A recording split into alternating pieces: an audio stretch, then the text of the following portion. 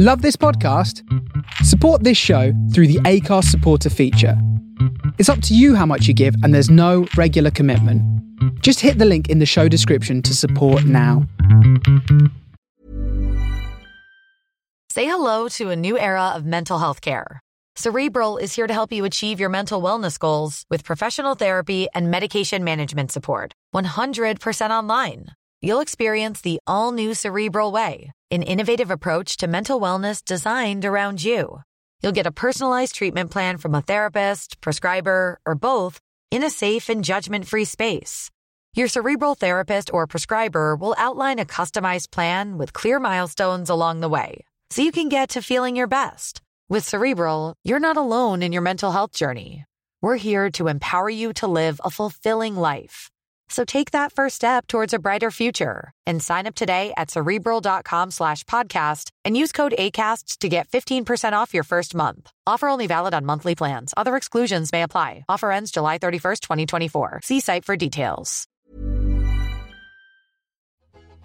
We have the cheapest tops here at St Andrews. They're gonna give us what we're longing for. It's Birmingham forever. Let's hear it from the stand. So come on, sing this song once more. We are the lads from Tilton. We'll support you till the end of the day. Nicholas. We're so happy. Is that a cue? Is that a cue? That's No, it's not. It's a storm.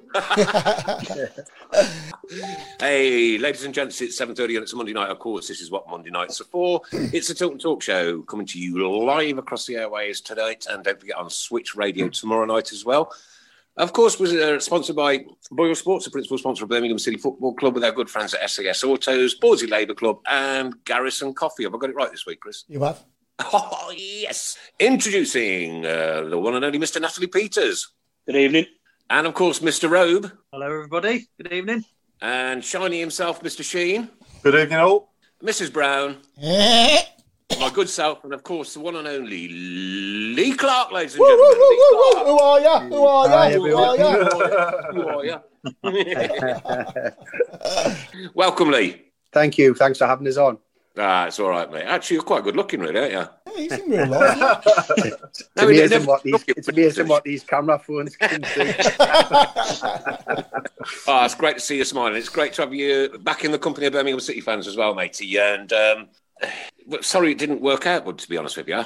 Yeah, of course. I mean, it didn't go the way I wanted it to. It didn't go the way the fans deserved or the way the club should be. It's a Premier League club. And everything, but where it is, the facility, the support, the numbers, the people behind the scenes when I was there, even though majority of them aren't there now, in terms of the English administration who were there, who basically kept the club going in terms of trying to do the right things, because obviously we all know that we're in a bit of a financial black hole at the time. Right. But, I thoroughly enjoyed it. If I could turn the clock back and start again and obviously know what I know now, do a few things differently, but I wouldn't turn the clock back in terms of would I make that choice again? Of course I would. It's the biggest club I've managed and I wish I could have been more successful, but it wasn't to be. There was mitigating reasons, obviously something to do with myself as well. Didn't do as well as I wanted to, but also reasons why that, I was a little bit hamstrung at times as well. Total and utter respect to you, gentlemen. Total and utter respect to you. What an opening statement. That's superb. Right, okay. We're gonna headlong into that most iconic moment in the world ever. In the world, right? Ever. Now we've had some as Birmingham City fans. Now me and Chris have been Chris has been going a lot longer than I have because he's a lot older. I've been going since 1973, and I can remember first beating the Villa, staying up against Notts County. Relegations, promotions, Carling Cup final, Leyland Daft Cup final. You jumping into that crowd is right up there in those iconic moments. Now, if I'd have run that fast, I'd have died 3 times on the way down there, I promise you. What possessed you to just, when you went up, and I've watched it so many times, honestly, and you were pointing, you were going, that's for you, it was for you, it was for you, and that was for you. And it was brilliant, iconic, superb, nice one. Great moment. No, I meant that it was for them, and I meant the fact that it would be achieved was because of the supporters. Those numbers that turned out, we didn't deserve those type of numbers to come to Bolton Wanderers that year. We'd had a terrible run towards the end of the season, and it was it was just astonishing the numbers that turned out. The day was just completely weird. Woke up and usually you've got, as soon as you wake up on the morning of the game, it's there hitting you. I felt quite relaxed, even though, I knew the magnitude of the game. And then when the players went out to warm up, when it's an away game, it's a difficult time as a manager, because when it's home, you've got your own office. You can go and sit and watch the TV. If there's a live game on, you can go and watch that and try and take your mind off the game until the players come back into the dressing room and you do your final bits and pieces. But in a away game, obviously you haven't got your office. You're just sitting in the dressing room. And I usually have my phone off and before a couple of hours before the game. But this day I didn't. And I remember just sitting in the dressing room on my own, quite lonely. Quiet moment, and I just sent my family a text to say thank you for the support. It's been a tough time. You've been terrific. I've give everything. Sometimes it doesn't work out, but I know you'll be there waiting. And I switched my phone off and then got ready for the game. And even at 2-0, I felt we playing some decent stuff, and they had 2 breakaway chances. And I just turned to Malcolm Crosby and Richard Beale and Steve Watson and said, we'll get the result. It all depends what's going to happen with Doncaster's result. But I just felt we would. It was, even though the game, we were running out of time and we're 2-0 down and staring into the abyss. I don't know if you call it craziness on my part, but I just felt we did. And when we got the equaliser and then the whistle went, it was just all the emotion that had come through. Because to be honest with you, leading up to the game, the thoughts of the club going down, that totally consumed me in terms of, I wasn't bothered about my own personal position or reputation. I was bothered about what was going to happen to the club and what was happening to the players and the supporters. That's all that mattered to me.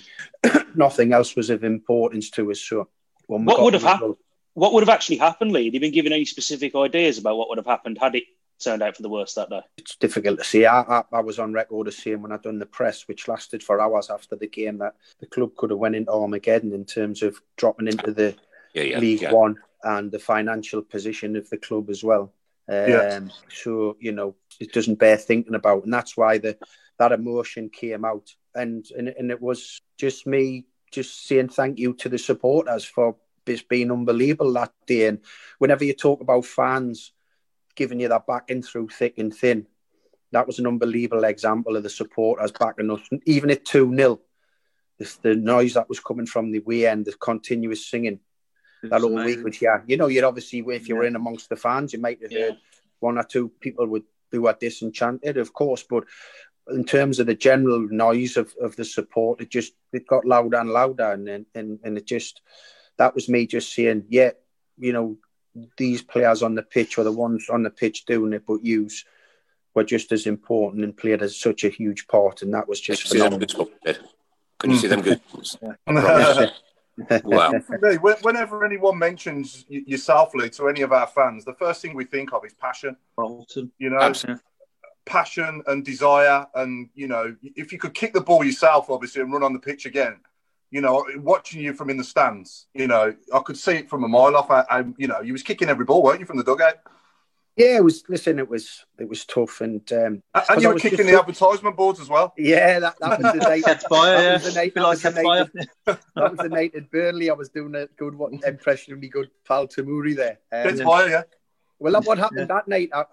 I think I went upstairs on the Saturday game before, and we'd got a positive result. So I thought I'll go back upstairs and watch the game from behind the dugout upstairs, which in an ideal world, I'd like to do that every game, because you get a much better viewpoint higher up than you do when you're standing at ground level, and you see so many different things. And even and especially if I used to sit down in the dugout, which I very rarely did at St Andrews, you were like looking actually along, all you could see was like the players' feet, and you were looking above. So it was, so I thought I'll go back upstairs, and I just felt, we ended up being 3-1 down in the end, and we got the 2 late goals by Kiko, but Yeah. We'd had some terrible refereeing decisions in the game, and I was sitting with the referee assessor next to us, and he was agreeing with everything the referee was doing, and there was some of the most diabolical decisions. And I was like, what chance have you got when the assessor who's sitting up here was actually agreeing with the poor decisions that the man he's assessing's making?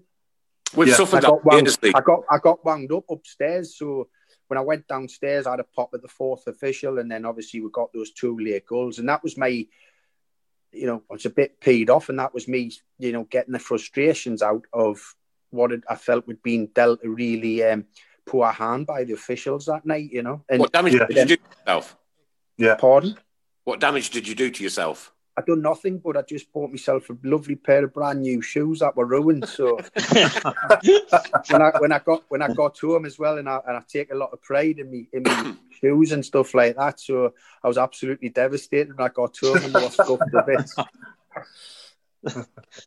Well, not even a bruise. No. Lee, would you say was your best signing for us as the manager? Who would you say was the best player you signed? Well, there was lots of loan signings. There was obviously a lot of the youngsters who were brought through. I mean, if you're talking for what they went on to achieve for the club and what the cost, Paul Robinson was always a pound for pound a big signing for us. We lacked a lead. We lacked a leader. I think he came in just training with us initially, then a little bit of a trial, and within a couple of days, I was ready to take him. I knew the leadership and the example he could be to the team. He's never say a die attitude. He's obviously ability, played in the Premier League, but his infectiousness, how he trained, how he prepped for the game. He was, he was probably pound for pound the best one because we got him for free, and he stayed at the club and became a great servant for them and a great leader. So obviously there was. I mean, that season that led up to the Bolton fixture, if you remember, our first group of loan signings in the first half of the season were doing terrifically well. And then we drew that game in between Christmas Day and New Year's Day at home to Barnsley at St Andrews. And I remember being in the office after the game, and I think we were just a couple of points out the playoff positions, and we were planning on, we started planning on the second half of the season, maybe make 1-2 additions. To the squad and kick on and give ourselves a chance of, outside chance and an unexpected chance of getting into the playoffs because no one gave us a real opportunity because of our situation. I remember getting a phone call off Julia Shelton. Well, I actually got 5 in the space of about half an hour from her to say, this club wants that player back. They all had recall options in the loan deals for 1 week in January, and they all called them all back. Just on that, Lingard, Dan Burn, and Kyle Bartley, Jesse Lingard. Who else did we have? Aaron McLean. Dan Burn. One other. So we had to then go back into the loan market, and the lads I tried to replace them with weren't as effective in the second half of the season as the lads had been in the first half. Talented players like they were, Emir Hughes and Albert Rusnak, and a couple of Man U boys didn't hit it off at all. They didn't produce the level of performance. Taylor Blackett and people like that just weren't up to the level. And did that surprise you, Lee? Did that surprise you when you saw the Man United lads come in and they weren't quite? Were you a little bit, downhearted a little bit? I was. Not in terms of that. It didn't happen, because when you get loan players, it can happen like that. You have some that are. The key for me when you get loan players, and which we tried to do, was they had to come with the mindset that they were like a Birmingham City player. Yeah. And the ones who failed inadvertently always remembered that, oh, well, I'm just at Birmingham as a loan and my parent club's club X, Y, or Z. And they didn't put themselves into that mentality. Whereas they didn't embrace it. The first group of lads, the Kyle Bartleys and Dan Burns, they were absolutely gutted that when they were having to leave. One, because they probably knew they weren't going to go back to their clubs and play, but two, they'd loved the place, they'd loved the club, the size of it, the facilities, the support. They knew if we could have kept everyone together, and so the game. I was going to say, Lee, the game I remember from around that time, it was around, you mentioned just around Christmas. Do you remember the Bournemouth away game? Obviously, bearing in mind Bournemouth went on to obviously basically not barely lose a game. Did we win 2-0, didn't we? But we looked like a proper team. And then, as you said, Bartley goes back, Byrne goes back, Lingard goes back. I think we had a couple of injuries, and you basically had to rebuild half a team in the space of a few weeks. So when people moan about in the loan signings, just in the second half of the season, couldn't replicate what the lads in the first half of the season done. Yeah. Quick question, Lee. Do you then think that the loan market is quite destructive to the game? It can be, but when you were in our position, it was a lifesaver because I wouldn't have been able to get players. I wouldn't have been able to get any new players in. You know, I wouldn't have been allowed to try and enhance the squad. How come we allowed that clawback clause in the contract to loan them? You know, if you're going to loan somebody, you want them for the season. Because that was the only way sometimes you could get the deal over the line. They're in control. That's the only way, The big boys are in control. You know, as fans, like we don't get involved in all of this every day, so it's nice to get a perspective on it. So it must have kind of like wiped all the rest of the team's smiles off their faces as well. Then when all these lads went back. Yeah, it was extremely tough, and if you remember as well that season, I lost the two best fullbacks in the league. Stephen Carr, good pal of mine and next teammate, who was my captain. He never played a league game for us with his injury. Yeah. David Murphy played 2 games for us. We beat Millwall 4-0 and we beat Chef Wed 4-1, or reverse results where we scored 8, if you remember. Saturday and Tuesday. Jesse scored the 4 in his debut, and then we played Millwall. They were the only 2 games David Murphy started that season for us. So I was going into people don't really often mention that I had the best left back and best right back outside the Premier League. Yeah, one played 2 games. One played 2 games for us and one played 0. It wasn't just them 2 as well, to be fair, of injury. You had, I know Keith Fay, whatever problems he had, he barely featured for you. Marlon King, I think, did his knee within a few months. But it wasn't just them. You're talking there, and you're talking about nearly half a dozen established championship players. You can't even barely get on the field. And of course, it makes an impact, especially when you've got no money to replace them with as well. I mean, you mentioned obviously, remember that season as well, just after the Christmas period, you got rid of the 2 coaches you had, Terry Mack and was it Derek Fazackerley? Do you ever think at that point that you could have maybe got somebody who, because obviously you replaced them with Alan Thompson and Steve Watson, who you knew anyway. Do you ever look back and think maybe Alan wasn't really a replacement. Alan came in because I promoted Richard Beale from under-23 manager to first team coach, and Steve became assistant manager.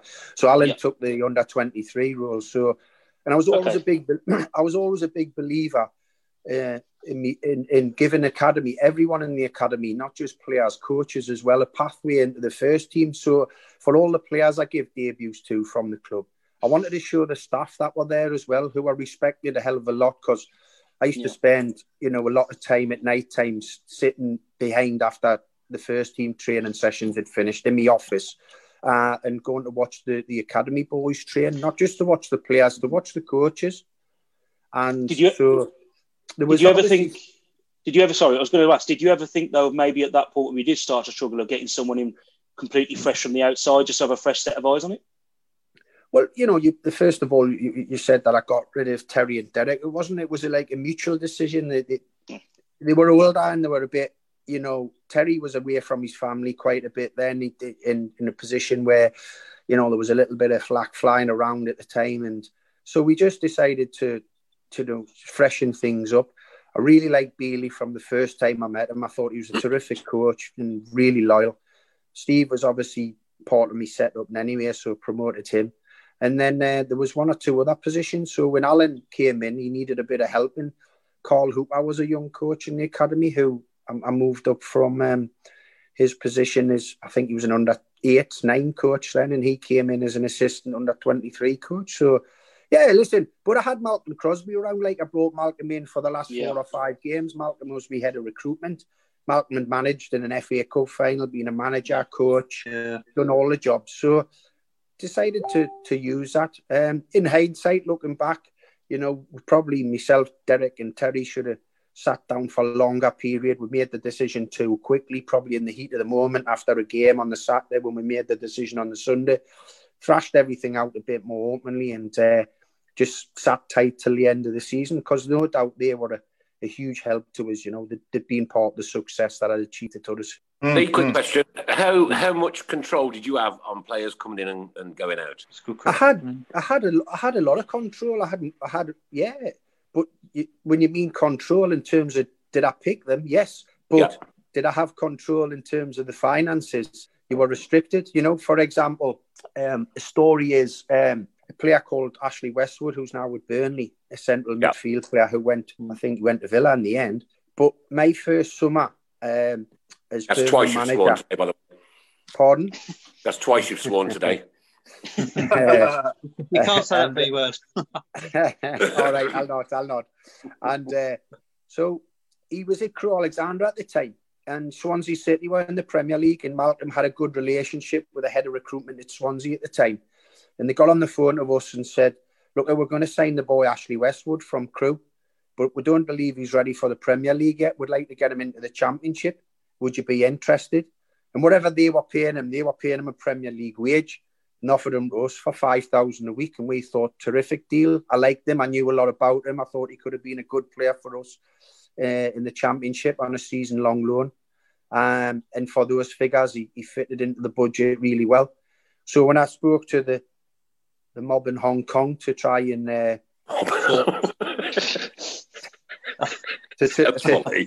quality. To try and sort the deal out, I got the response that there was no funds available, and then half an hour later, I got asked the question by the same people: would I be interested in taking Aurelio Gomez and Jermaine Jenas on loan from Tottenham? And they were obviously going to cost a lot more than the £5,000 a week Ashley Westwood was going to cost. The reason Ashley Westwood wasn't at no-go because they didn't know of him because he was from the lower leagues. Yeah. But they knew these two players, even though they were coming to the end of that time at their football club. Especially Jermaine. I'd played with Jermaine and picked up a few injuries which curtailed. But I didn't need Aurelio Gomez. I had Jack Butland, who I was going to give his Championship debut to. Why did I want to bring an experienced goalkeeper? So the response to that was, well, just bring him in as your number two. And my response back was, how am I going to keep Aurelio Gomez happy as number two at Birmingham? That's why he's kicking off at Tottenham. So that just showed you that showed you when I was trying to deal in the transfer market, some of the hurdles I was coming up against. Yeah. And that's sometimes what you have to deal with. If those owners, they can't get a big name in, they don't know someone, and and he's not like a high-profile name like Ashley Westwood wasn't at the time. But we knew for a fact that I'd watched him and I knew he was going to be a talented player. And he certainly would have made us a better team than we were then. We couldn't do it, but we could then 25, 30 minutes later go and pay even like probably quadruple the money I was going to do for Westwood to get those two lads on loan from Spurs. Yeah. That followed the pattern of every Friday getting a fax from Hong Kong with the team that they wanted us to pick. So I used to have a lot of fun putting that in the shredder. Crazy man. Okay, I've got something really important to read out now. If we could just have a minute and a half of hushty. Lovely Brenda Brown sent me a message a little bit earlier and has asked me to read this out. Please read and share this update on Tommy Plant's funeral. Tommy was a young lad who sadly passed away a couple of weeks ago. Hi everyone, if you haven't already seen our previous post, we are trying to arrange as many cars as possible, modified and not, to follow the funeral cars and make as much noise as we can for Tommy on his final journey this Thursday, the 22nd. If you can make it, please arrive at 11 a.m. at Moneyhall Church Car Park, B303PS. There will be a bus arriving at 11:30, which will be our cue to start following. So please do not be late or block the roads. There is 2 huge car parks at the church. Myself and Vinny will make sure we are the first ones there to greet everyone and to answer any further questions. But please remain in your vehicles to comply with COVID rules. On the journey, please feel free to pop, bang, honk your horn as much as you wish, but I'm sure it goes without saying, no burnouts allowed and drive sensible at all times. Unfortunately, due to COVID rules, we will not be able to enter the cemetery. So once we arrive at Lodge Hill, we will continue past. Just continue to follow the shark car and make as much noise as we can for our final goodbye. If you're able to make it, please send us a message so we can figure out numbers, as we also have a small surprise for Tommy and the Plant family. We need all your help. Thank you. With all our love, GLA Autos Limited. There you go. Tommy Plant. Yeah. Always incredibly sad when these things happen, you know, and especially when it's a young child like that. It's such a young age. Got like the goosebumps are all over me, mate. Honestly, I promise you. So tragic. Really. Thanks for your time on that one, gents. No problem, mate. No problem. Right, got lots coming in on the shout box. There's a couple of you. Gaynor Robinson, Lee, you're a really nice guy. I had the pleasure of meeting you at one of the Birmingham City Disabled Xmas parties. Graham Haynes wants to know, is Lee back on Ziggich's Christmas card list? Top bloke Lee. Yeah, man. There's so many. There's hundreds and hundreds of comments coming in. Right, okay, always a blue forever, a blue little man, rest in peace, keep right on, Blues players, first pump from us all. Right, there's another question that's been burning me all week. Now, I want everybody's view on this, right, because I'm not really a controversial character, right? I'll tell you what I do. I'll put it straight. Taking the knee before a football game. Taking the knee before a football game. Ronnie, I love you. Vic Singh, I love you. You know what? There's so many lovely people. I don't care what your colour is, but I don't get why we are asking footballers to go down on one knee. I've got my original 1990 shirt in there. I kick racism out of football. I'm not a racist. I don't care what colour your skin is. Well, I don't care. But what I don't want is Lee, I tell you what I do, right? The second that comes on a live game, I turn around. There you go. Well, I think my ex-teammate and friend of mine, Les Ferdinand, said the right things when his club was accused of in one of the first live games of the new season when they didn't take the knee. I think was it against you guys? No, Coventry, it wasn't. It was Coventry and Coventry at St Andrews, was it? Yeah. And so Les come out and said, you know, that was good. It emphasised it at the start of the campaign. But actions have to speak louder than words, and there has to be things done for it. Taking the knee isn't enough and isn't making the impact that it should be now.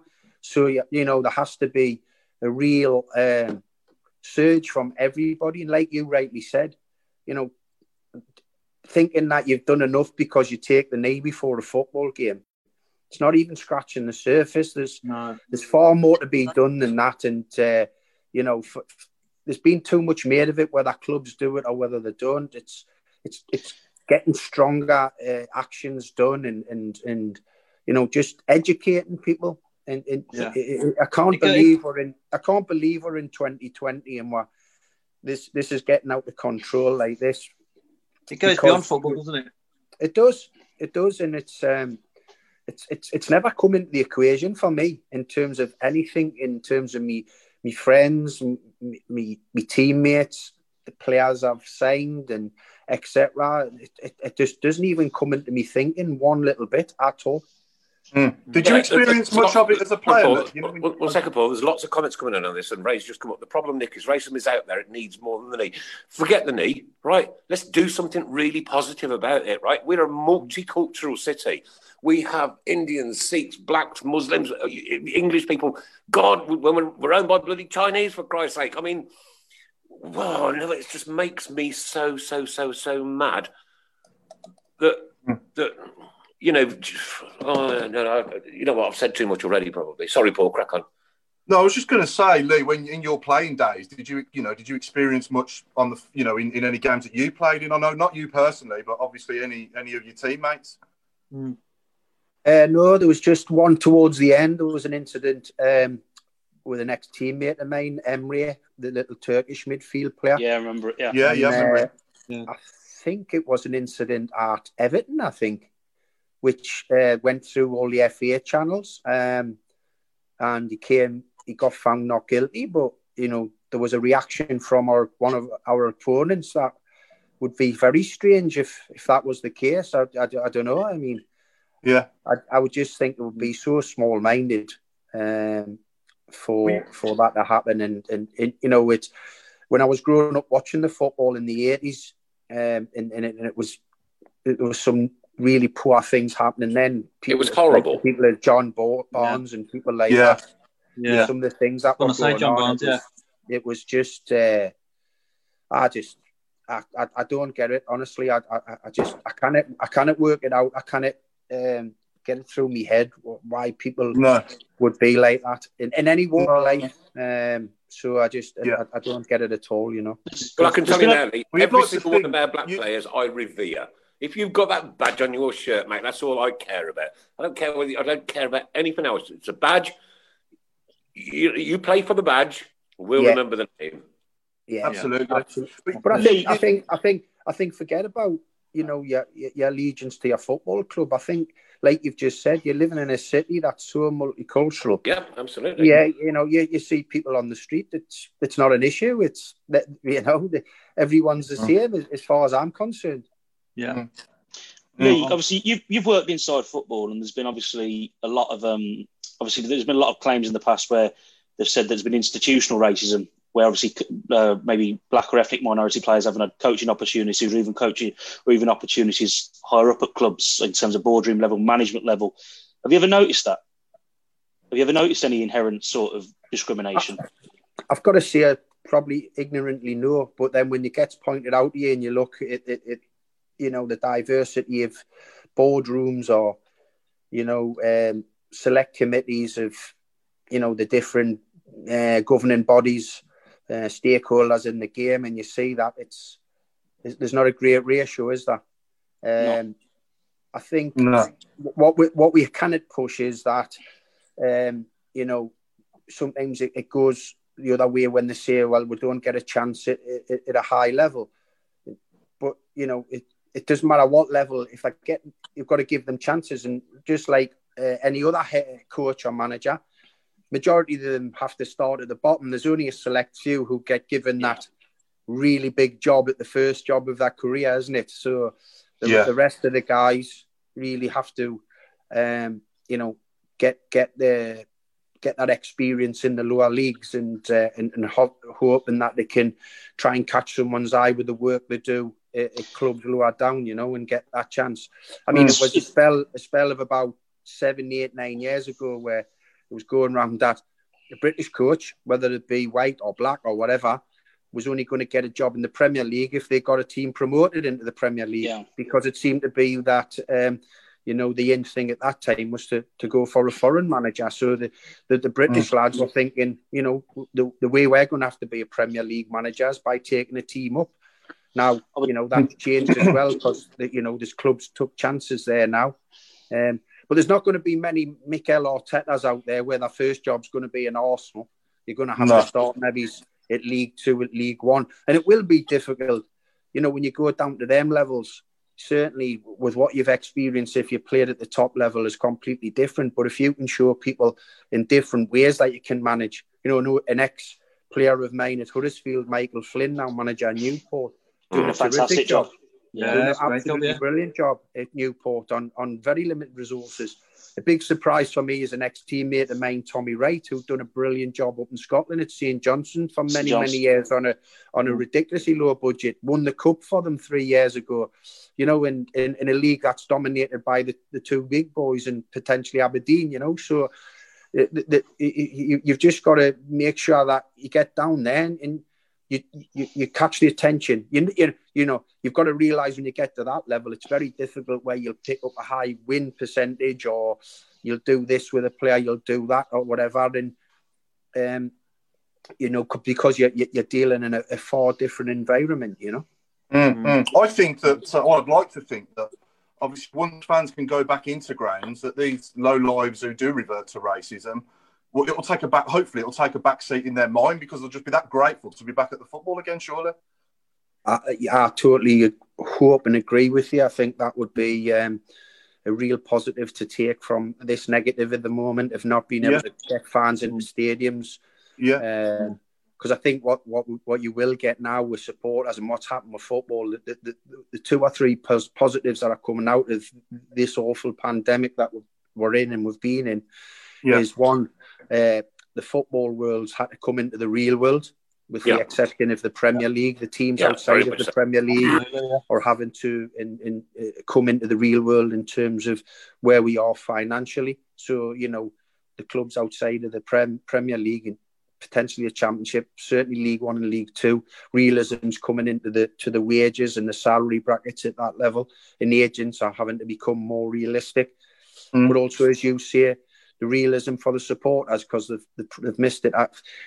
I've got to say, I don't know how I would have coped as a player or even a manager. The adrenaline rush, that's why I went into management, because once I knew my time was finished as a player, that adrenaline rush that I'd had from all my life every Saturday afternoon or whenever the game kicked off, how to replace that is being, and it would, I don't know how I could have handled playing in a real competitive game, i.e. a Premier League game or an FA Cup tie, and there's nobody in the ground. I've got to say, I don't know how I would be able to do it. Not that I wouldn't be professional, just I'd love that adrenaline rush of playing in front of the supporters. That was the buzz. Yeah.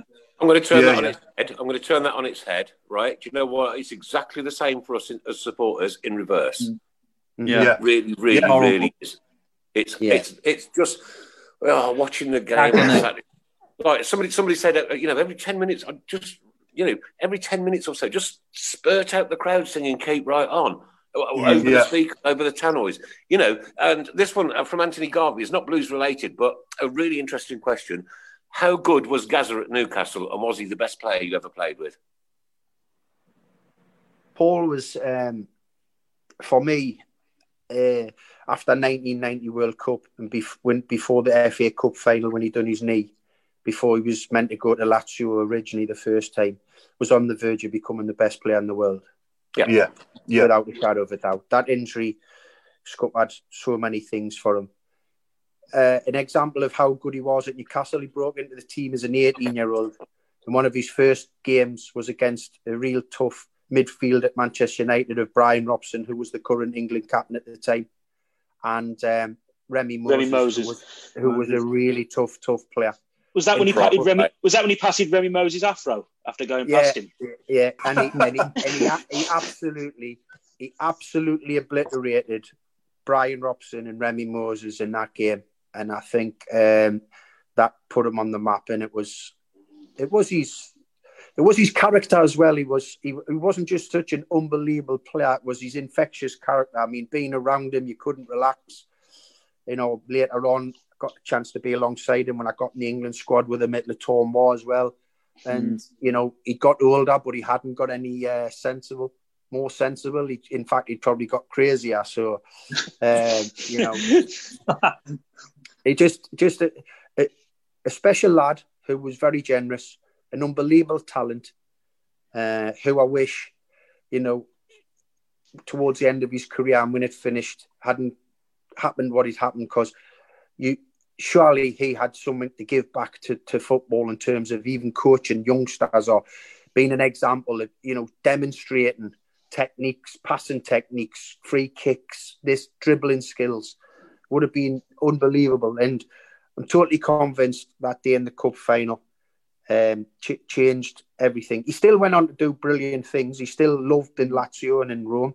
He's adored up in Scotland. Wow, I mean, Glasgow Rangers, he's just the god up there. I mean, and, wherever he's been, if you speak to everybody, I mean, you listen to Gareth Southgate last week during international duty when there was quotes that Mr. Grealish was going to be the current group Gaza, was the current group Gaza, and even Gareth Southgate says you're totally unfair, you're unjust. Gareth Southgate said, I played with Paul Gascoigne. You can't compare any England international to him because he was one of the world's best. That day, that World Cup in 1990, he was taking on all comers. World Cup, 96 as well, the Euro 96, that goal against Scotland. I mean, that is probably my favourite England moment in my life so far. And you can probably see in 1996, his star was waving a bit. You know, he wasn't the Paul of 6 years ago because of various different things in his career, but he was still phenomenal, and that was the difference. Oh, you know, Just on someone from John Donohoe. I sent Lee a thank you card when he took over at Blackpool because I loved his passion, and the stick he took was shocking at Blues. But listen to how he's explained things just now. I said at the time the loans blew our season. Bless Tommy and his family. Keep right on. Just Got a few. We got a few questions from our fans, Lee, that I've put out there in the way. No, you haven't. You've got 57. I'm not going to ask you 57. I'm going to pick a few out. So Craig Courtney's asking, and this is a tough one for you actually, so I don't mean to put you on the spot, but in terms of fans, who is more passionate, Brummies or Geordies? No, listen. Good question. Listen, you watch him go blank. Watch him go black now, and I lose his connection all of a sudden. Come on, Lee, you look a bit nervous. It's very similar. What I would say because of what's happened over such a long period of time for the Blues fans, it's been a tough time, and they've never wavered in terms of the support of the team. Yeah, I think it's so very similar. That's why, you know, hey, listen. And I've never been frightened to admit this. The day I lost my job, when Julia Shelton, asked us to come down to the stadium, I shed many tears when I took that letter because I was losing the job I loved being in. Was it tough? It was very, very tough, but I loved it. You know, I was hoping I was going to be the man to be able to turn it around and get the club and where it should be and where the fans deserve to be. So when I lost that job, and that's the passion I had for it. And you know, I'm a black and white, and I love that club as well. But when I was at Birmingham City, that was, you know, a tough 24 hours. When I left that position, and you know, I'm not ashamed to say that I shed tears. You know, when that decision was made, and it was a real tough time. Was it tough to play for Sunderland as well? Yeah. Do you know what? It was. I was just one of them lads. Yeah. That was probably one of my assets. I just give everything. Yeah. I give everything in what I do. And if it hasn't been good enough, as long as I can look myself in the mirror and say, I've tried to give everything there for whoever you are. And I went there. I never got any stick off the Newcastle fans. I used to go back and watch them quite regular. Still lived in the city. And the good thing for me, I hit the ground running as a Sunderland player. The 2 years I was there, I got Player of the Year. And so, it was just doing the job. The manager convinced us, Peter Reid. He played a big part in us going to the club. So, and we had 2 great years. We had some great players. I played with some great lads, great camaraderie, and and you move on.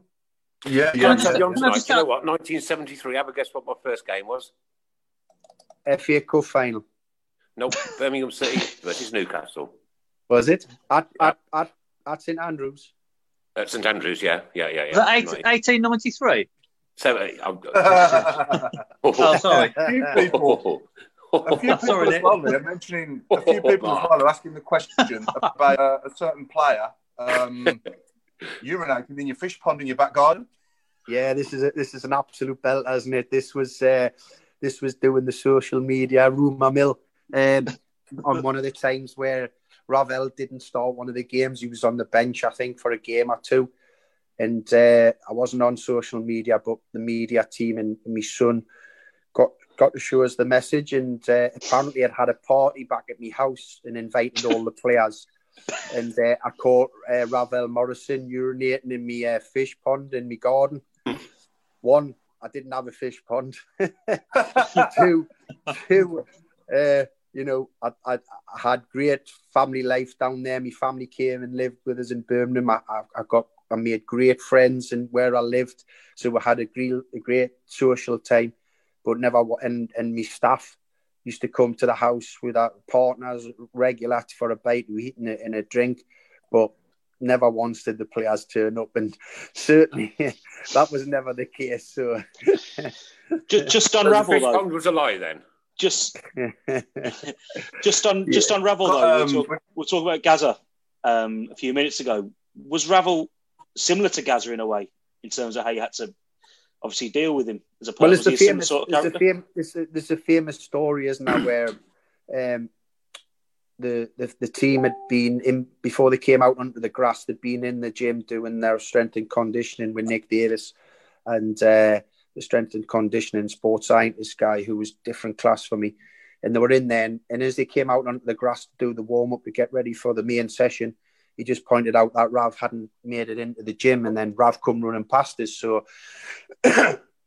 as he came past, I just said to him, Rav, you need to go in the gym and do your strength and conditioning before you come out. And he's like, what do you mean? I'm not allowed to train. I says, well, you are, but you have to go and do your half an hour session in there first, so you'll miss some of the ball session. So he decided to say he was going in, and he was going to speak to his agent and all that. So he stormed off. We got on with the session. And when I went back into the training ground and went upstairs, me PA Rita, she pointed out that Rav was already in my office waiting for us. So when I went in, he had his sad puppy dog eyes on, and his head was down, and he apologised. So when I just tried to explain what it was for, and what he basically explained was he wasn't very good at the weight circuit, and he used to get embarrassed doing it in front of the players. And I says, well, explain that to me and the staff, and we'll do you an individual program. We're not here to embarrass people. We want you to improve in all aspects of being a footballer, and that's not just with the ball. Because if I'd have said there was a training session with the ball and it lasted 5 hours, Rav would have been there the whole 5 hours. Yeah. So when he was in my office and I was trying to explain to him, the talent he had, and I said, listen, you're probably the best player I've seen, and the one few current midfield players in the game who's as good as Gaza. And I seen him look at us quite blank, and he said to us, "Who's Gaza?" So then I had to say, then I was taken aback, so I had to say Paul Gascoigne, and he says, "Yes, Gaffer, but who's Paul Gascoigne?" Joking. And then another example of Rav, and he was harmless. He did get himself into trouble. Did he mix with the right people off the field from where he was from? Probably not. Say hello to a new era of mental health care. Cerebral is here to help you achieve your mental wellness goals with professional therapy and medication management support. 100% online. You'll experience the all-new Cerebral Way, an innovative approach to mental wellness designed around you. You'll get a personalized treatment plan from a therapist, prescriber, or both in a safe and judgment-free space. Your Cerebral therapist or prescriber will outline a customized plan with clear milestones along the way, so you can get to feeling your best. With Cerebral, you're not alone in your mental health journey. We're here to empower you to live a fulfilling life. So take that first step towards a brighter future and sign up today at Cerebral.com/podcast and use code ACAST to get 15% off your first month. Offer only valid on monthly plans. Other exclusions may apply. Offer ends July 31st, 2024. See site for details. Tired of ads barging into your favorite news podcasts? Good news. Ad-free listening is available on Amazon Music for all the music plus top podcasts included with your Prime membership. Stay up to date on everything newsworthy by downloading the Amazon Music app for free or go to amazon.com/news ad free. That's amazon.com/news ad free to catch up on the latest episodes without the ads. Were they good for his career? No. I see him. It breaks me heart when I see him going to some of these clubs. He become a journeyman when you see the ability he has. If you remember, we played Middlesbrough when your current manager, Aito Karanka, was manager of Middlesbrough. We played them in a Friday night game. Yeah. At St Andrews, live on Sky. Yeah. So we trained at Wast Hills on the Thursday before the game. We'd done some tactical work. It wasn't a heavy session because we wanted the team to be fresh for the Friday. And I remember going into the staff changing room later on that night. It was about 5:30, 6 o'clock on the Thursday night. Players had been and gone for hours. They'd had their lunch and were gone. And I could hear some noise coming from the first team dressing room. So I was wondering, well, that's strange. So I went in, and there was Rav and about 5 or 6 of his mates all taken in the showers and that, getting washed up. And I was like, Rav, what you doing? Where you been? He says, oh, Gaffer, I've just been playing up on the top pitches, the academy pitches with my mates, 2 pots in. 2 goals and then whoever wins. And so he'd been up there running around for 4 or 5 hours. When we've tried to just do the session, he needs to just get rested up. But he didn't think it was anything bad. And I was trying to explain to him, you've got a big game tomorrow night against Middlesbrough. You've been on the grass for 6-7 hours now. And that was just him as a boy, I could have stood there and give him a telling off and said unacceptable. But then when I was thinking about it, when I was speaking to him, I'm thinking, well, at least it keeps him off. Keeps him out the newspaper, so doing dodgy things. So at least I know where he is. Yeah. What sticks in my mind there is Crystal Palace away. Crystal Palace away when we beat them. Was it 4-0? What a night. Yeah, 4-0. Yeah. What a result. Shane Ferguson free kick. Yeah. Rav, we're on fire that day. Rav, Nathan Redmond, Shane Ferguson were on fire that night. I mean, they ended up getting promoted that season. Yeah. It was interesting. It was interesting. I just read Jack Butland's quotes when he went to Palace the other day, and they must ask him had he had any experiences of Sellers Park, and he brought that game up on the Friday night. We absolutely blew them away. We were outstanding on the night, and it was. Well, we could have had 6 or 7, couldn't we, that day? I think that was the period when we had a little bit of a problem with strikers. I think Ziggy was out injured, Marlon King, Peter Lovencrads were all out. We ended up, had a little spell where I played Rav and Nathan Redmond up top, and they were absolutely sensational. I remember going to Ellen Road once, and they were sensational. They just didn't have that natural instinct of scoring. I think they had about 5 one-on-ones in the game, and the combination players they were playing was just... And obviously the team knew they had speed that could go down the sides, but we couldn't play any long balls up to them. So the passing movements that we had. And it was just a shame that one of them just didn't have a little bit more of a natural instinct to finish up this, because they were making numerous chances. I loved it. In fact, when the strikers became fit, I was quite tempted to stick with the 2 of them because I was enjoying watching them play. But obviously, you needed a focal point up there, so... Yeah. Going back to Blues days, Lee. I know a lot of people have asked this, but can you just give us your view on what happened with the Big Ziggy? Because I've been dying to ask you. Well, nothing. We had a great relationship. It was just I'd come. This had been going on for a few weeks. What Ziggy was that good, and he knew he could be that. When he fancied it and he was up for it, he was unplayable.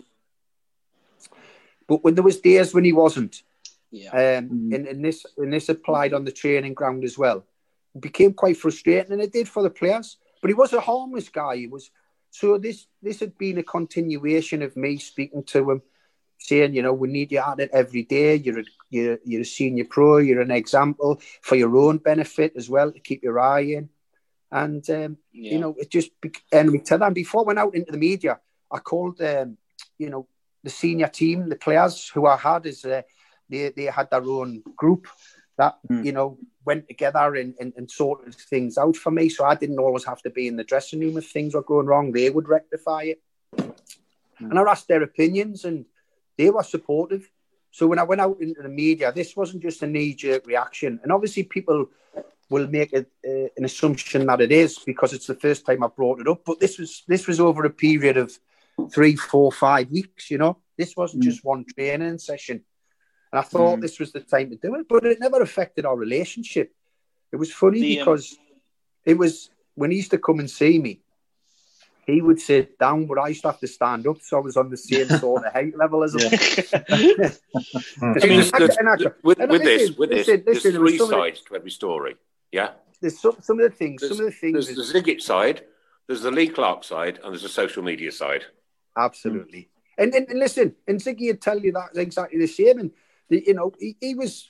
Listen, I liked him. There was no problems. I see when his contract ran out and he lived in the same part of the city as me. So I seen him after that when he left the club. And I know then Gary brought him back for a little spell.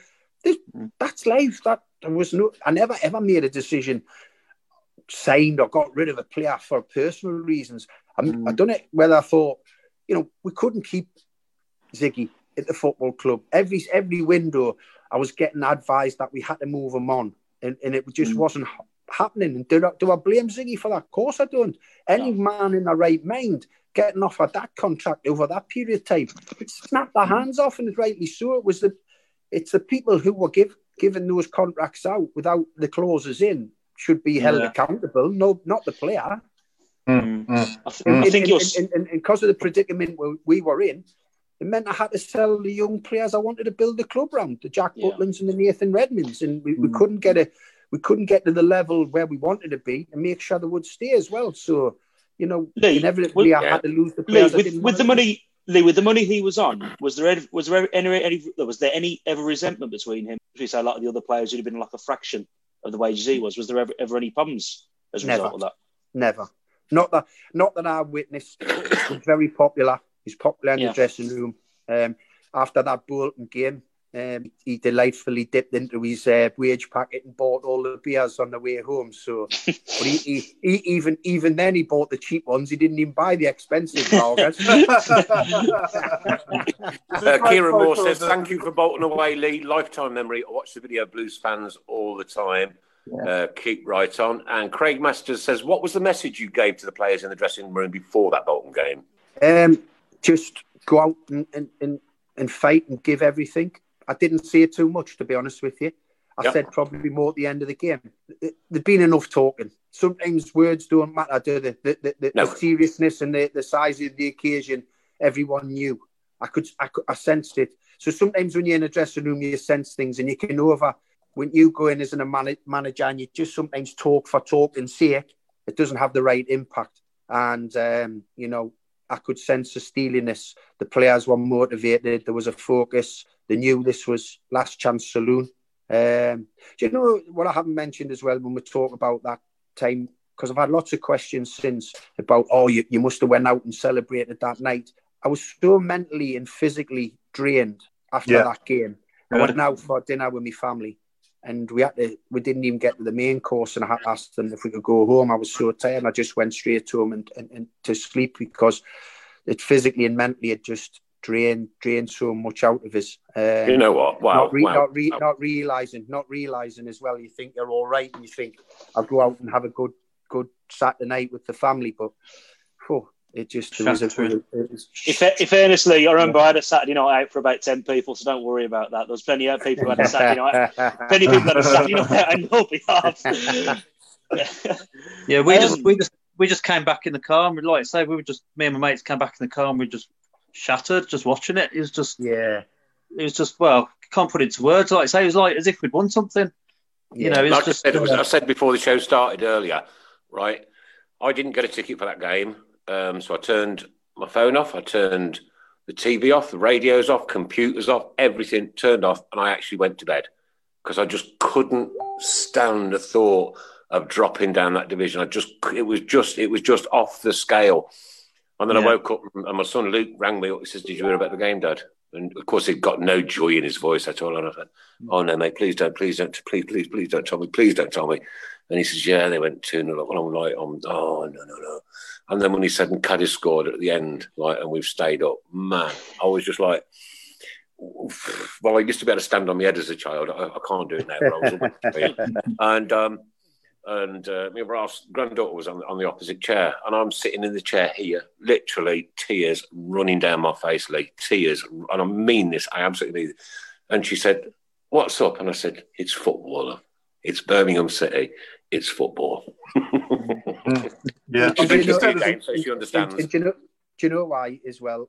We talk about who's going into the crowd, because ultimately I've been lucky to have been a player and a manager. But did you get done for that, by the way? I'm just a fan. It's hard. I get done for it. Yeah, did you get done for it? No, I think if I'd have done anything, I mean, I wouldn't put it past them, by the way, with some of the things that they've done in the past. But if they had done us that day, that would have been absolutely ridiculous, wouldn't it? I mean, don't stifle the manager from showing his emotion, whatever you do. No. I think Paul Caddies actually said, didn't he, it was the only headed goal he thinks he ever scored at the time. He said it was the first headed goal he'd ever scored. But somebody asked that question earlier, Paul. When was his last headed goal? And I can't remember one. Well, you don't score many when you're 5 foot, do you? Yeah, but he did jump 6 foot in the air to get it. Listen, I signed Paul later down the line when I was at Bury, and I still keep in touch with him. And great lad. He was. I think he was probably the only. I think he was the only player. David Davis after we sold Big Tom Adeyemi. They were the only 2 players I was allowed to spend a transfer fee on because I really wanted Paul Caddis, and we spent a little one through, was it Swindon to get him? And then obviously David came from Wolves after, because Tom left on the morning of the first game, didn't he, of the new season. So I'd say David Davis, pound for pound, one of your best signings. Listen, we got from Wendy Mills. Wendy Mills says, Lee, my dad sat in your chair on our tour of the ground, but he said he'd leave the job to you. He's been a Blue Nose for 71 years. That's superb, isn't it? Tony, I can't see the name. Sorry, Tony. My laptop. I need a new iPad. I need a new iPad. Shane Goff. I remember Lee jumping into a bunch of Peaky Blinders. But again, I was saying, like before the show, we have our iconic moments, like the Lane and Daft, auto windscreens with Tatey with the shirt, the penalty at Norwich against Norwich to take us in the Premier League, the relegations, and that's up there. It's right up there with all those moments that like people can look back on over. I mean, as fans, it's like a career to us as well. Yeah. Do you get what I'm saying, Mark? Do you get what I'm saying? It's like a contract. Absolutely. It's like a career, and everybody knows the old adage: you can change your wife, change your house, change your car. You can never, ever, ever properly change your football team. Not ever, not ever, ever, ever. And Tony Sewell says this is a brilliant listen. Birmingham City, Blackpool and Bury doesn't get much tougher than that, says Craig Masters. No, I'll probably agree with you. Brenda Brown says, tell Lee I struggled to see. Oh God, why is it when you start reading something, it flicks off the screen? Tell Lee I struggled to see who it was at first. Sorry, Nick. No, you're right, Paul. You crack on. Oh, sorry, I was just going to help you out. Tell Lee I struggled to see who it was at first. His looks has changed, but still very good looking. I think she's trying to say. Brenda's on the ball. Brenda's on the ball. Lee, one thing that does stick out for quite a few people, it does get brought up, Stephen, now from time to time. A few games before that Bolton game, we played Blackburn at home, and you made a lot of changes to the team, and the team lineup, should we say, was unconventional looking. And to be honest, even now, I'll be really straight. I think obviously the team selection went a bit awry. Do you remember the game? Obviously, we went 4-0 down after about half an hour or so. What was the thinking behind that team selection? Because it's still now, it goes down, not so much in folklore, but there's the stuff that people just want to put behind them. It does get brought up for quite a bit. I don't know. I remember the result. Reminders, I know Taylor Black. Didn't we have Caddis in midfield? You had like Howard wide left, and then Lovenkrands, I think, was going through up front. But you basically, you think you came out in the media at the time and said, I wanted to put 5 right-footers and 5 left-footers on, just to give the team a bit of balance. But was there any other particular thinking behind? Because it was a lot of changes from what had happened previously. Obviously backfired pretty quickly that game because we went 4-0 down after 20 minutes. Oh, it was horrendous. I remember it. Yeah, it was Rudy Gested absolutely murdered with, didn't he? Everything he touched. No, I mean, I think I've tried to. I remember the result. I remember the game because it was horrendous. And what I tried to do as well, leading up to the game, because obviously I was trying everything to try and change the home form. We actually stayed in a hotel overnight in the city centre. Went for a walk around the city centre, tried to get a feel of the support, bumping a few of the supporters, and then obviously that team. Paul. There was a lot of things said about Paul playing midfield, but Paul started off as a central midfield player, and he was just doing lots of good things. And I felt he was probably going to be more beneficial in that role for us at the time. A lot of energy. Honestly, I kind of, when you go on about the team, all I can remember about that was Taylor Blackett played centre back, and he just had one of those games that was just not one that you remember as a player. And he had a few blues. I can't remember a lot about the rest of it. Yeah. Going back to can you remember the lineup? Yeah, you would think I could have a go. It was Randolph. I think he went Randolph, Packwood, Thorpe, Blackett, left back. Callum Riley would have been left back, I think. Then he went Burke, Caddis, Howard, Lovenkrands, Makeda, and Ibe. That's a guess at it. But I just remember there was a lot of changes because I think Robbo had been sent off the Saturday at Forest, and I think obviously that meant he was suspended. So Well, yes. So there's a lot of change, but it just obviously that was one that does get brought up now quite a bit as a team selection. And I just wondered if you had any particular thoughts on it. Hey, listen, since I've become a fan again, I'm an armchair fan. I haven't got managers for changing the team. And but when you're in the firing line and you're not getting results, it's easy.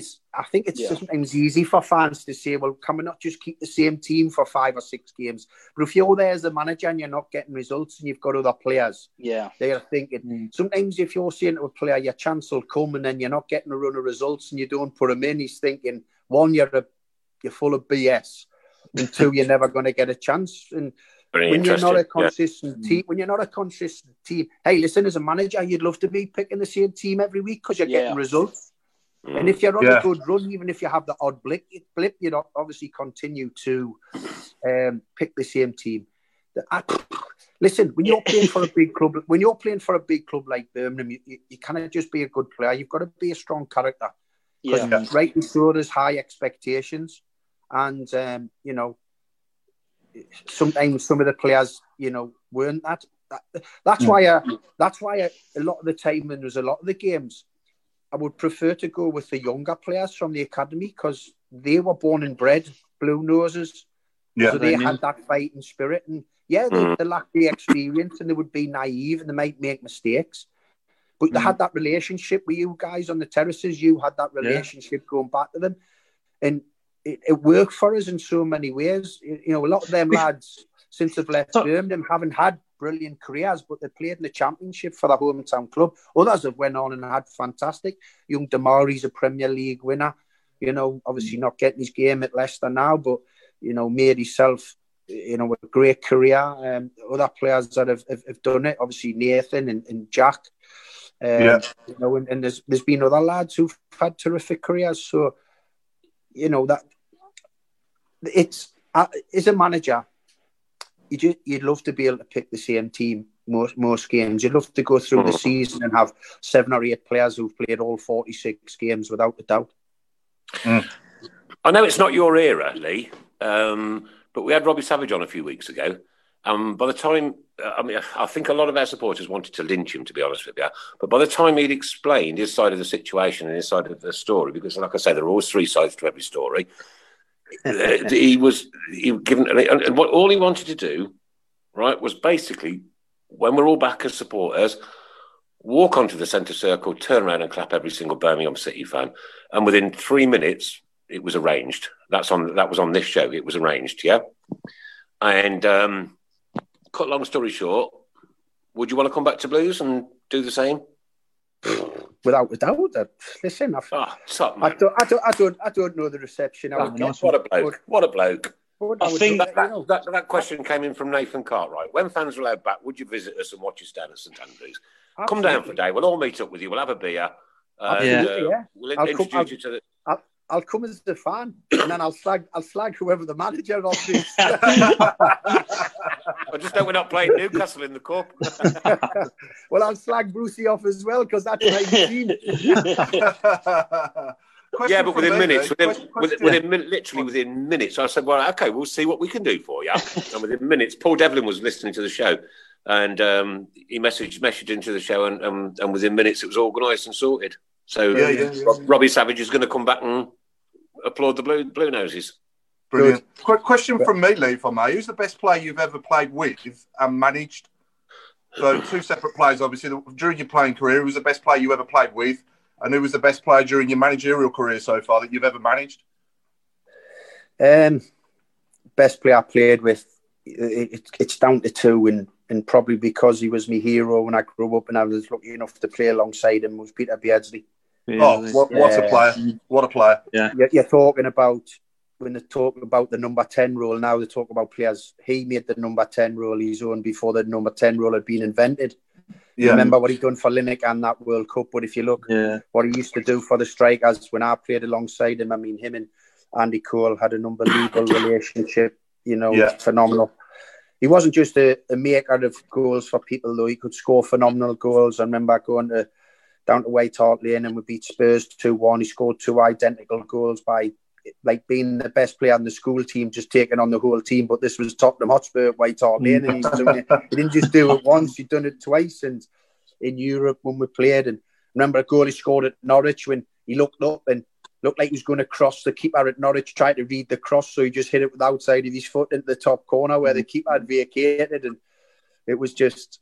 And then obviously Alan for what he does, Shearer, I mean, breaking the club record, the Premier League record, scoring all kinds of goals, scoring tap-ins, scoring thunderbolts, headers. I mean, you know, he wasn't the tallest. He was so strong and he was in the air. I mean, I know I've picked me best 1 to 11 for you guys, but when I think about the strikers I've played with, it's difficult because I've left some ridiculous strikers out of that team. Like, and you think, you know, I think I always say it. I was lucky when I think about the strikers I played behind. It's quite easy being a midfielder then, because if I couldn't make goals for them, I was never going to make goals for anyone. Are you still in touch with them now, like? Still in touch with a lot of the guys? Yeah. Certainly, obviously, the Newcastle lads, Alan and Peter, live close by to us. Coley, I still keep in touch with. Les, through the football world, still keep in touch with.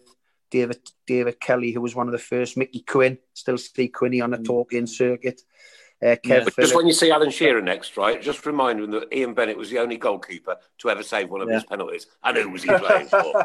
By the way, there's another link between me and Benno played in the same youth team together at Newcastle, and then I at Newcastle. I bet that was interesting. I signed Benno. He was a great lad. He actually saved 2 penalties in the playoff semi-final when we beat Eddie Howe's Bournemouth. He saved 2 penalties in the first leg. Down at Bournemouth. For Huddersfield, yeah, absolutely, yeah. Yeah, we signed him. Yeah, I had a young goalkeeper called Alex Smithies who was exceptionally good. And I brought Ian. Yeah, I brought Ian Bennett in, and Benno was class. And I knew Benno since I was 16 because we played in the same youth team together. Different class. Brilliant. Great lad. I always say Benno was probably about 2 inches away from playing in the Premier League, wasn't it? As in his height. But just been that little bit taller. When I was talking about the difference, so Alex Smithies was a brilliant counter-attacking keeper. Would come and take crosses anywhere in his 18-yard box and get us set off. But Ian was obviously, these lack of inches, was a goal line keeper, so he wouldn't come for crosses. But my defenders knew that, so they knew with Alex when he was coming out, they had to get on the line to try and protect in case Alex dropped the cross and someone would get a shot in. So they would do that. But with Ian, they had to go and attack the cross because they knew Ian wasn't coming for it, and it was quite simple for the defenders. They knew with each keeper because each keeper stuck to it. So, like you say, with Ian for his lack of height, he didn't come and complicate the game. So 1 week he wasn't coming for crosses all over. Then the next week staying on his line. He would stay on his line and just be a great shot stopper and make tremendous saves and have great presence, great communicator and distribution. And that's a sign of a real top keeper, you know. Yeah, sure. Can we welcome, sorry, gents, just 1 second. Can we welcome Steve Portman to the show? Steve listens in every week. Linda said he's late, and he said, "I moved the clocks back a week early." Oh no! Absolute quality. Crack on, Paul. Sorry, bud. I was just going to say, Lynn, the best player you've ever managed so far in your managerial career. Oh God. Well, as I said, obviously with talent, you've got to look at Rav and what he could have done. But in terms of how consistent he was, I mean, as I said, Paul Robinson was one of my best signings. I mean, when I talk about my time at Huddersfield, some of the lads that I took from lower leagues there and went on to have great careers, Jordan Rhodes, we took from Ipswich for 350,000 and sold him to Blackburn for 12 million. Anthony Pilkington snipped from Stockport for 100,000. We sold him to Norwich in the Premier League while he had a dislocated and broken ankle for 3 million. He would have went for double that if he was fit. So it's difficult to put your finger on it. I mean, I've been lucky enough to have some. Yeah, sure. Should we get on to your 1 to 11 then? Can we do that now, Nick? Yeah, just before you do that, Paul, Linda Magda's just sent a message. Full respect to you, Lee. You have all cheered me up from my sick bed. Get well soon, Linda. So 1 to 11 then, mate. Yeah, so these are the best players that you played with, aren't they, throughout your career? Yeah. Your playing career, obviously. Yeah. What we're doing, 4-4-2? No, I went for a 4-3-1-2 because, as I said, I had all these attacking players and I've had to try and 3 of them in out about the 10 or 12 that I had. Far away. Well, number one, I think goes without saying, he's world class. He's won everything in the domestic game, both here in the UK and in Europe in terms of with Ajax is Edwin van der Sar. Lucky enough to have 3 great years with him at Fulham. We got him from Juventus. It was a real coup at the time when we got him to come to Fulham. Yeah, brilliant. He left back, John Beresford, was very athletic, up and down on the left-hand side, great deliverer of the ball. As I said, really, really athletic, not the biggest, but very competitive. Left-sided centre-half, Chris Coleman, I played alongside and then ended up becoming my manager at Fulham. I actually keep convincing him I got him the job the day I scored the winner against Newcastle when he was interim manager. So my right-sided centre-half was just absolutely awesome in every sense of the word, and was 20 years ahead of his time, because I talk about centre-halves wanting to come out and play. Well, no one was better than this guy, Philippe Albert. Oh, absolutely. That goal against Man United. I was going to say the goal in the World Cup as well against Germany, 94. Yeah. But he was that good. You could play him anywhere. I mean, he scored a goal one day against Manchester City, and he played about 8-1-2s going through centre half, centre midfield, centre forward, then just slipped it past the keeper. He was an out and out striker, so he was phenomenal. And a great guy, a real good guy. The one that sticks in the head is the Man United. Sorry, I was going to say the one that sticks in the head, the chip against Man United. Yeah. Did you play in that, Lee? Was you playing in that game? I was involved in that game. Yeah, great. I remember that. So, right back, obviously, a few options. Barry Venison was a very experienced player, very consistent. Big pal of mine, Steve Watson, who done really well as a right back. Steve Finnan, who I played with at Fulham, went on to win the Champions League at Liverpool. I've gone for our own blue nose and captain of the Carling Cup winning team, Stephen Carr. Yeah. What a man! I played with Carsey. I played with Carsey second time round at Newcastle. We're good pals. We're very good mates, and we still keep in touch. We see each other quite regularly. He's living over in Stoneyard Plains. You've got no chance. You've got no chance. Because he just doesn't. He's miserable. He doesn't want to speak to anybody. He's just a pain in the backside. Unless he's taking money off you playing golf. So that's me back four. Yeah. The middle three is a flat three. Is Robert Lee. And he was an outstanding player. Came as a right winger. Ended up being a central midfield player. And obviously you managed his son, didn't you? Ollie Lee's son, obviously. Yeah, I had Ollie. Ollie's now with Heart of Midlothian doing well. Elliot Lee, the other brother at Luton. So that was Rob was a phenomenal footballer. Ollie Lee was always someone I felt a bit sorry for, because I think it was a fair minority, but it was a minority, but he used to get a lot of stick because people would say that you're only playing in the team because you knew his dad. But actually, I thought he was a half decent player for the time that we had. I thought, and to be fair, he's gone on to prove since then he's done well. To be honest, in his career. Some of the games that because we had a reputation at that time as well. We used to come strong in the last 30 minutes, didn't we? When sometimes you think the game's gone. If you remember the cup tie against Stoke City, I think they would draw 4-4. Ollie came on that second half, and I know it was Damari's debut, I think, but Ollie was phenomenal in the second half. He got the right on the right foot, because we'd lost Wade Elliott. Didn't Wade get sent off? We were man down as well. Elbow, it was an elbow, wasn't it? And we played brilliant second half. We they were in the Premier League at the time. So we got the 4-4 and unfortunately lost it on pens. And I think Ollie played a massive part in that. Yeah, so, to be honest with you, me and Rob had many fallouts about over Ollie. Rob wanted me to pick him, and so there was never that pressure. It was actually the opposite. So I just felt he was a good footballer, and like what we had at the time in the market we were in. He fitted into that criteria because he wasn't costing a lot of money. So, so obviously Rob Lee, got David Batty. Yeah, he was a good player. David was a holding midfield player, probably better than what people give him credit for at times. I said he was a little bit negative. He had 2 terrific feet, passing range, brilliant. We got on really well. He was a good guy. Even though me and him were vying for the same role at times, but he was really good. And then on the left, go on. Am I right in saying David Batty, he absolutely hates football, doesn't he? Yes. He absolutely hated the game. So when he's left, he's never been seen. He's into superbikes, and he's not interested in football one little bit. Wow. So on the left of that three, you've got the playboy himself, the Greek god, David Ginola. What's a player? What a player, but even us players used to fancy him. No, he came.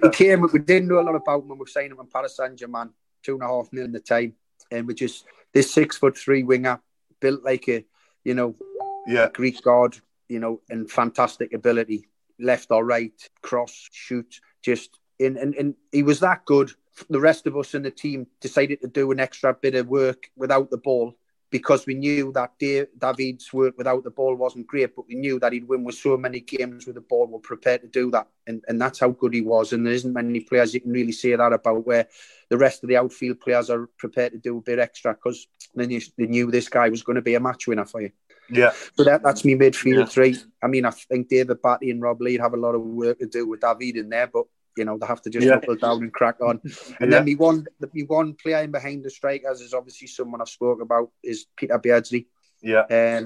Who would, be a maker and scorer of fantastic goals. And behind the front two that I've got, he'd be creating goals every couple of minutes for them. So, and that front two would be obviously Alan Shearer and a big pal of mine, Andy Cole, who, I don't know if you guys know about this, but Andy's record, something like 68, 69 goals in 83 games for Newcastle. It was a phenomenal. Yeah. He's the third.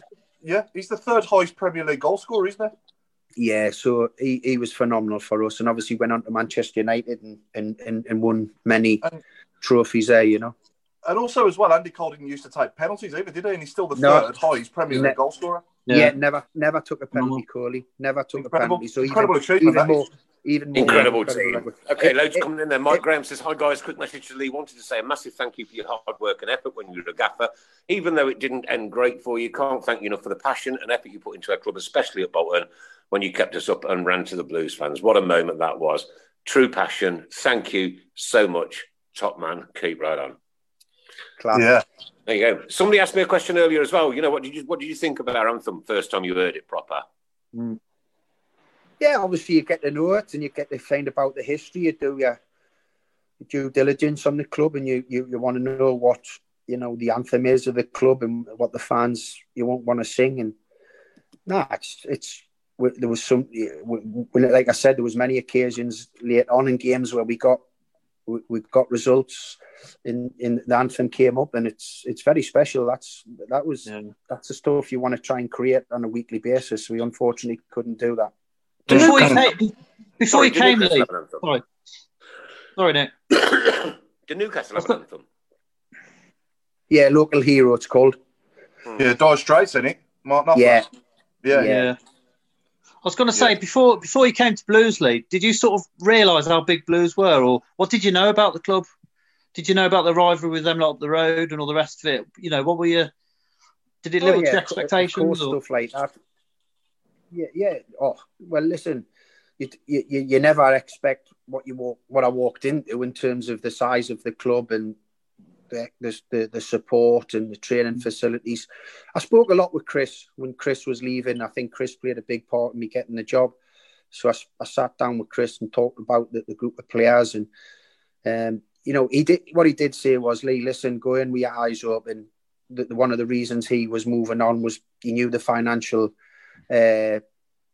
ground and set wasn't going to be the same as it was. He knew it was going to become more and more difficult after that great season Chris had, in both Europe and getting to the playoffs. But I think that was, when that call came to go and move on, it made it a little bit easier knowing what was coming up. But, there was no way I was going to turn the job down. I just thought, if we could get a little bit of luck. But sometimes when you don't realise the issues until you get really in there, and then you understand what you're coming up against. We could have told you. I was going to ask, because obviously you had it at Blues, and then it's possibly even to a worse extent you had it at Blackpool and then Bury. Does the off the pitch stuff actually affect you much in your day-to-day job? How does it affect the players? Well, in the various different roles, I mean, at Birmingham, towards after about 6-7 months, when I was doing press conferences, it was very rarely about football. It was about the finances of the club. It was about, were we under a transfer embargo? What did the embargo entail? Was there any takeover on the horizon? You should have done a Brian Clough. Stuff that I didn't really want to be. stuff that I didn't really want to be bothered about. Can you shut up and then ask me the question about the game, young man? Yeah, and that never happened to be the case, and then it was changing all the time of what we could do in the market and what we couldn't do, and where we were at. That summer after the Bolton game, when I was having to recruit new players, we were easily in the bottom 3 for wages in the Championship at that time. And how I convinced some of the players to come at that time, because they had numerous offers much bigger than what we could give them, was to show them the facilities that we had at Ross Hills and St Andrews, and talk about the size of the crowds that we were getting, even though, the club, the fans had suffered for such a long time. So that was a big pull for some of the players that we got there. We've suffered a lifetime, Lee. Pardon? We've suffered for a lifetime. Absolutely. That's Lee, a football fan for you. Sorry, Lee, do you remember kissing a lad's head at Bolton after we stayed up? Kicking a lad's? We've got a gentleman called Dave Portman listening to the show, and it was his son, Lee. It was his son whose head you kissed at Bolton, and the picture was in the papers the day after. And I'll take my phone round. Remember this? Yeah. I cannot see it. I can just see your finger. Yeah, hang on. Oh yeah, that's him, is it? That's the geezer's son, apparently. Yeah. There you go. There's a trip down memory lane for you. I hope he doesn't put a claim in against us, because I ain't got any money. Okay, we've had this question come in 3 times now. I was going to ask it. Adam Wilkes wants to know, can you ask Lee about the fit and proper persons test with Berry going to the Dogs and the Carson Young shambles? Chris Brown can't ask me for his mic is broken, apparently. Yeah, listen, that's the biggest surprise for me all the time when these owners, a lot of them who get into positions of owning football clubs.